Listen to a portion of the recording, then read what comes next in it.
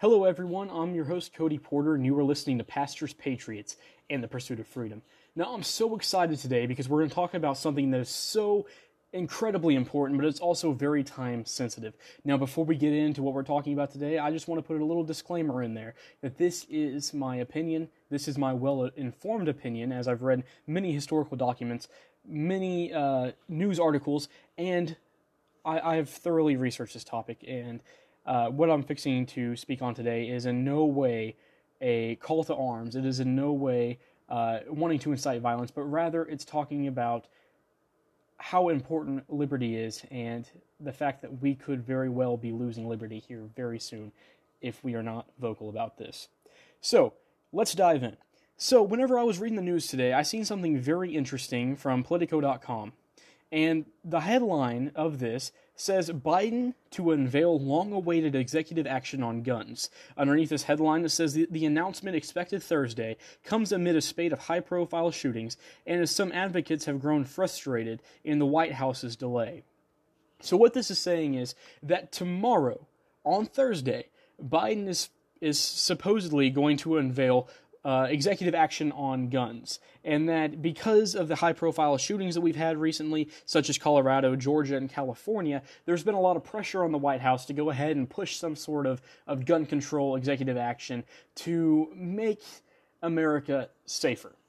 And that's essentially the platform that they're running on, is making America safer to curb gun violence, and they're planning on doing this through executive actions. And not just executive action, but executive actions, plural, with an S. And that's explicitly what this article says. It's a package of executive actions to curb gun violence. Now, we don't really know what is in these executive actions per se, but in my research, I decided to go to the Biden-Harris campaign website because I figured that would be a pretty good place to start to see what they were running on whenever they were first campaigning when it comes to gun control.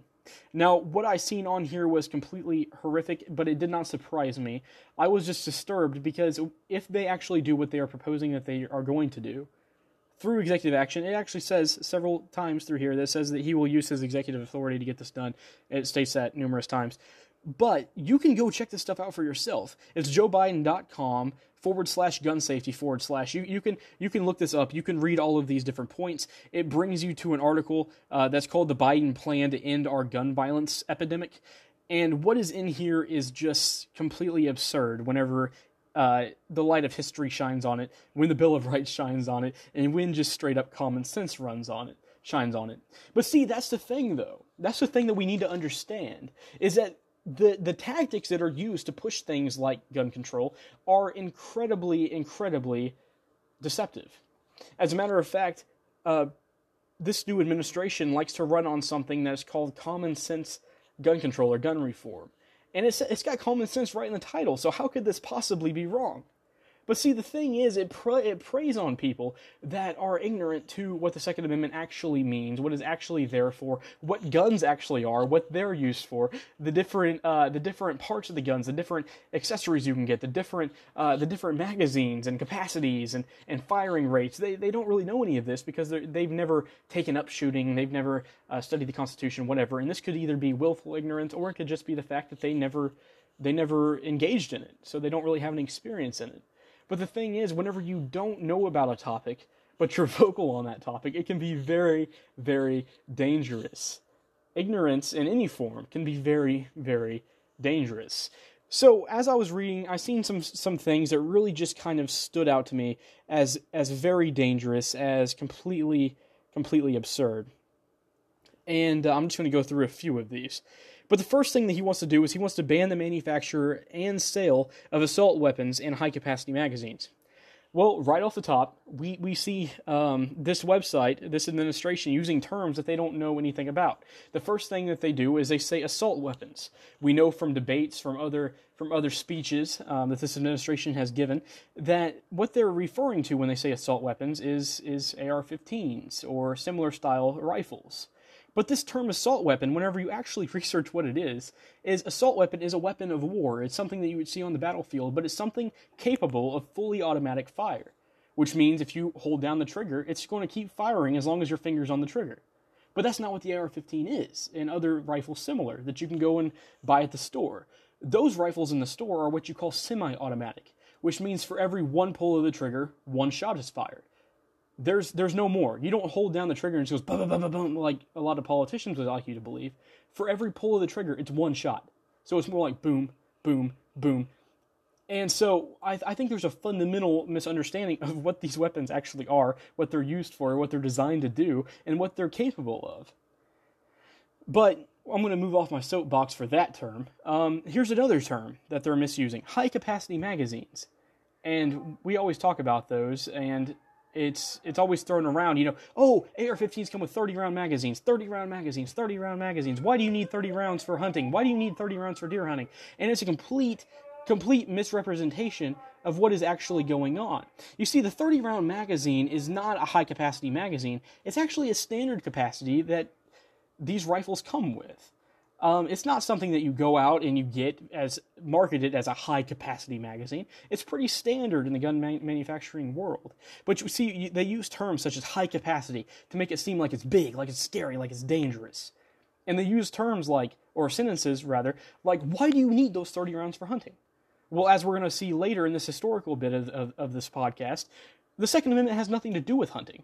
Hunting is something that's fun. Hunting is something that's a byproduct of being able to have firearms through the Second Amendment. But the Second Amendment, by and large, has nothing to do with hunting, and we're going to discuss that. So, complete misuse of terms.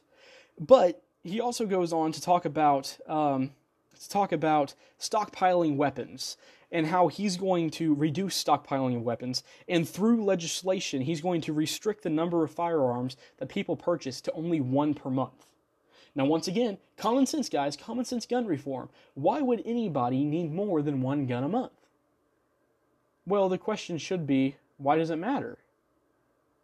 Why does it matter? If we live in a free nation, we have the right to own guns. Why does it matter if I'm purchasing more than one? What's the motive here?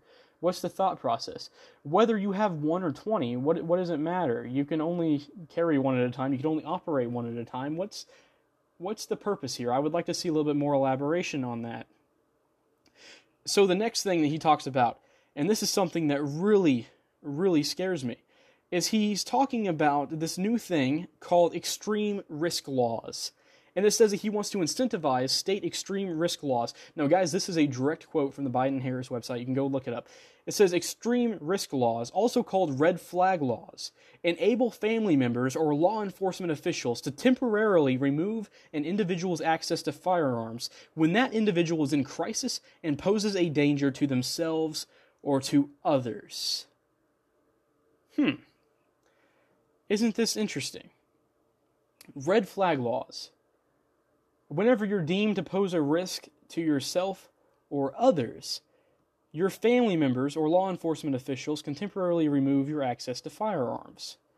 Now, this seems like a massive infringement waiting to happen, and I would also like to see what is deemed as, needed for something like this. What constitutes a red flag in the eyes of this new administration and in the eyes of a lot of the people who are pushing an anti-firearm agenda? What is a red flag, and who exactly are they going to answer to? Are they going to run this by psychologists who are also anti-gun? Because that seems very biased to me. What's the purpose behind this? And if we're not careful, we're going to have massive witch hunts. Like, oh, he seems depressed, we should take his firearms. Or, oh, he seems angry, we should take his firearms. Or, oh, he said X, Y, and Z, even though we can't necessarily prove that he said X, Y, and Z. And before you know it, we've got perfectly legal firearm owners, people in their right mind, perfectly capable of owning a firearm. They're getting their weapons taken away temporarily by family members, by law enforcement officers, and also it says temporarily. It never says how long. There is no set rules for this, and this seems very odd to me, and it also seems very dangerous to me. Now, do I think that you should look out for the safety of other people? Yes, I do. However, I don't think this is the way to do it. This seems very odd to me. Very odd to me. Now, well-being checks, that could be something else conducted by family members. Just say, hey, buddy, we're worried about you. How are you doing? All that kind of stuff. But to turn them into the law enforcement just because they pose a red flag, that seems very odd, very unconstitutional to me, and it definitely imposes upon freedom. So there are so many things just scrolling through here that really, really get under my skin, really really worry me, because this is going to shred the Second Amendment if any of these get passed. And like I said, it says that there's going to be a package of executive actions regarding guns. So we really don't know what he's going to be passing here soon. But if he passes any of this stuff on the website, it is going to completely shred the Second Amendment. He also goes on to talk about ghost guns. That seems very odd to me. There's not a whole lot of information there. But we need to be careful. We need to watch this, because this can get out of hand really, really fast. Now, for those of you who follow my Facebook page, I posted a quote on there a few days ago. That's a very important quote, but it goes along perfectly with this. Benjamin Franklin. He was an amazing person in our country's history. He was there during the Revolution. He knows what was going on. He knows the price of freedom. And he says this. He says, "Those who would give up essential liberty to purchase a little temporary safety deserve neither liberty nor safety." He's saying this is insane. To give up freedom, to give up liberty, just for a little temporary safety. You're not going to have liberty anymore, and you're for sure not going to have safety. You know, let's think about this for a minute. Now, like I said at the beginning of the video, I'm not advocating for anybody going out and overthrowing the government or anything, but that's not what we're talking about here. What I am talking about is there is an infringement upon our liberty that is coming. We need to be aware of it. We need to be vocal. But let's think about this. With all of the stuff coming out about our government recently, with all of the stuff that is happening in the news, we see all kinds of stuff coming out about corruption, about money, about scandals, all this kind of stuff all the time. If I had to ask you, do you fully 100% trust your government? Deep down in your heart of hearts, you've got to say no. Why? Because they're human. Anybody can be corrupted with that kind of power, with that kind of money. Do you fully trust them? No, they're human. They're capable of failing, especially whenever you add power, fame, and money. So, if we don't fully trust the government, why would we want them to be the only ones that have firearms with large capacity, with, whatever else they're saying? Why would we want them to have all of them, but we're not allowed to have any if we don't fully trust them? That seems very, very strange, very peculiar, very dangerous. Because whenever we give up liberty and we put our liberty in the hands of somebody else, instead of taking responsibility for it, we're not going to have safety and we're not going to have liberty. But what is the Second Amendment actually? Well, I hate to burst your bubble here, but it has nothing to do with hunting. But it has everything to do with the preservation of liberty and defense. The Second Amendment says this. It says, "A well-regulated militia being necessary to the security of a free state, the right of the people to keep and bear arms shall not be infringed." Now you may be saying, okay, Cody, well here's the deal. It never says in there what you can and cannot have. Okay, it doesn't have to. It's very blunt on purpose. It says the right of the people to keep and bear arms shall not be infringed, period. That's like if I look at you and say, hey, don't touch that. I'm not saying, hey, you can't touch that right now and maybe you can touch it later, or, hey, don't touch it with your finger, maybe touch it with a pencil. I'm not saying that. I'm saying, hey, don't touch that, period, under any circumstances. And that's what the Second Amendment is saying. It's saying the right of the people to keep and bear arms, any arms, shall not be infringed, period. It ends with a period. It doesn't end with a comma. It doesn't end with a ... It ends with a period. Now, you may be also saying, well, it's talking about muskets. It's talking about the firearms of the time. Well, we've heard it said many times, if the Second Amendment is talking about a musket, then the First Amendment must only be talking about a quill and ink or a printing press. This is logical fallacy, but it's stuff that we buy into because it's common sense gun control, or it's common sense. If you don't think that this is necessary, then ultimately you must be silly, or you must be out of your mind, or you must not be educated. But our founding fathers knew what they were doing. You see, it says the security of a free state. It's necessary for the security of a free state. This amendment was ratified December 15th, 1791. 1791, if you remember back to high school history class. We gained our independence in 1776. So here we are, just not too many years removed from the Revolutionary War. The guys who penned this amendment, they knew the price of freedom, and they said if we want to keep being a free state, the right of the people to keep and bear arms shall not be infringed. Having arms and having freedom go hand in hand. You can't have one and not the other. Now, you want to know what else was ratified on December 15th, 1791, the exact same day that the Second Amendment was ratified? The First Amendment was ratified. In the First Amendment, it says, Congress shall make no law respecting an establishment of a religion or prohibiting the free exercise thereof or abridging the freedom of speech or of the press or of the right of the people to peacefully assemble and to petition the government for a redress of grievances.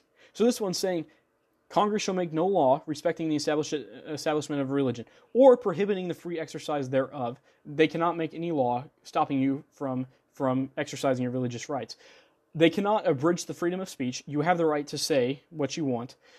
Or of the press. They cannot stop the freedom of the press. Or of the right of the people to peacefully assemble. Or to petition the government for a redress of grievances. To say, hey, government, hey, we need to rethink some things. This is unconstitutional. This is tyrannical. Hey, let's rethink some things. We have the right to petition the government. We have the right to say what we want. We have the right to report what we want. We have the right to peacefully assemble. We have the right to practice our religion freely. So they put this one first. Have you ever wondered why the order is the way it is? Well, they put this one first because it was the biggest deal. You cannot have a tyrannical government where there's free religion being practiced, where there's free speech being practiced, where there's free assembling happening, where there's petitions of the government happening. You cannot have a tyrannical government where there's also free press, where the news is actually legitimately being reported. Now, whenever that's tampered with, then we can start seeing tyranny come in. But with those things, a tyrannical government cannot be set up because it's the free exchange of ideas. People are able to have their own opinion, to voice their own opinion, and everything is on an equal playing field. So that is first, because it's the most important. But our founders, they were not stupid. They knew what they were doing. They said, we cannot just have the first without having the second. Why? Because if we just have the first but we're unarmed, any tyrannical government can come in here and just steamroll us. They can come in, they can push their machine guns and tanks through the streets. They can just lay waste to us until we give in or submit. But our founders said, no, we need to set up a different system. So we're going to also have the Second Amendment, which says a well-regulated militia. We need to have plenty of arms, plenty of ammunition to do what we need to do whenever we need to do it. Because it's necessary to the security of a free state. The right of the people to keep and bear arms shall not be infringed. They're saying if we want to keep this right to religion, to speech, to press, to assembly, to petition the government, we have to have arms. Because this puts us on an equal playing field. Going back to the analogy of, do you fully trust the government? Well, if something were to ever happen to where they infringe upon our freedom, to where they step over that line, there's a severe unbalancing that's taking place of the scales toward the government side if the government's the only one that has firearms and the people don't. So our founders said, in order to keep us free, we have to have access to these arms, to this ammunition, uninfringed, with no restrictions. That's what uninfringed means. No restrictions, no infringements, to be able to maintain that balance of freedom. Now, why does this matter? Why does it matter? You say, well, Cody, I'm sure the majority of you listening to this podcast are Christians, and because, part of this title is Pastors, Patriots, Pursuit of Freedom. But from a Christian worldview, you may say, well, why does this matter? Shouldn't we just submit to the government no matter what? Well, here's the deal. God has instituted our nation as a free nation. He was there during the American Revolution. He was there during the writings of the documents. He was there through it all. He guided the pens of our founding fathers, and you can see this evident through all of the documents. Now, I do not put them on par with the Bible. That would just be silly. Nor do I lift up this nation as a god, but I do believe that this nation is a gift from God, and we would be a terrible steward to let this freedom go on our watch. How horrible would that be? If all of these generations has fought and preserved freedom, the gift that God has given them, and then we have let it slip away on our watch. But in the Declaration of Independence, it talks about the need for, if a government becomes tyrannical, it is the right of the people to reform it and start from scratch. Now, like I said at the beginning, I'm not advocating for that. What I'm saying is we need to make our voices heard, because if we are not careful, we can go that direction. And if we're going to be a good steward of what God has given us, we must make sure that we are preserving liberty and we are being good stewards, that we are not just sitting back and letting freedom disappear, that we are not just sitting back and letting our rights disappear, but we are actively engaged. So I'm not saying go take up arms and go to the streets. I would be a fool to say that. What I am saying is, call your senators, call your representatives, let them know that we are not supporting this, but we love our freedom. We love our freedom, and we're going to be very vocal about that, because after all, the First Amendment says that we have the right to peacefully assemble and to petition the government for a redress of grievances. For them to go back and readdress it and say, hang on a minute, let's relook at this. Is this legal? Is it not? And whatever they want to do to the Second Amendment would be illegal unless they make a new amendment, which that's not what they're proposing to do. Anything short of that would be an infringement upon the Second Amendment. And like I said, we would be fools to let that slip away. Whether you're a gun person or not, you would be a fool to let this slip away. Whether you like the Second Amendment or not, you would be a fool to let this slip away. Because this amendment is what all the other amendments hinge upon. And I think we need to take a serious look at this. Even as Christians, I am a minister, I love peace, I would always advocate for peace. However, if that is not an option, there's got to be a plan B, and our Founding Fathers has addressed this. It's just having the option to keep the scales in balance. And I think this is a great thing. I think this is something that God has provided us. We need to be careful. We need to be watchful. And so I just wanted to leave you with that, because this is very time sensitive. I want to thank you for listening. I want you to share this. Let's get the message of freedom out there far and wide. And I want to also thank you for taking an interest in this. But I petition you to stand boldly, make calls, make posts, let people know that we're not just going to fall for this. Stand strong. Thank you.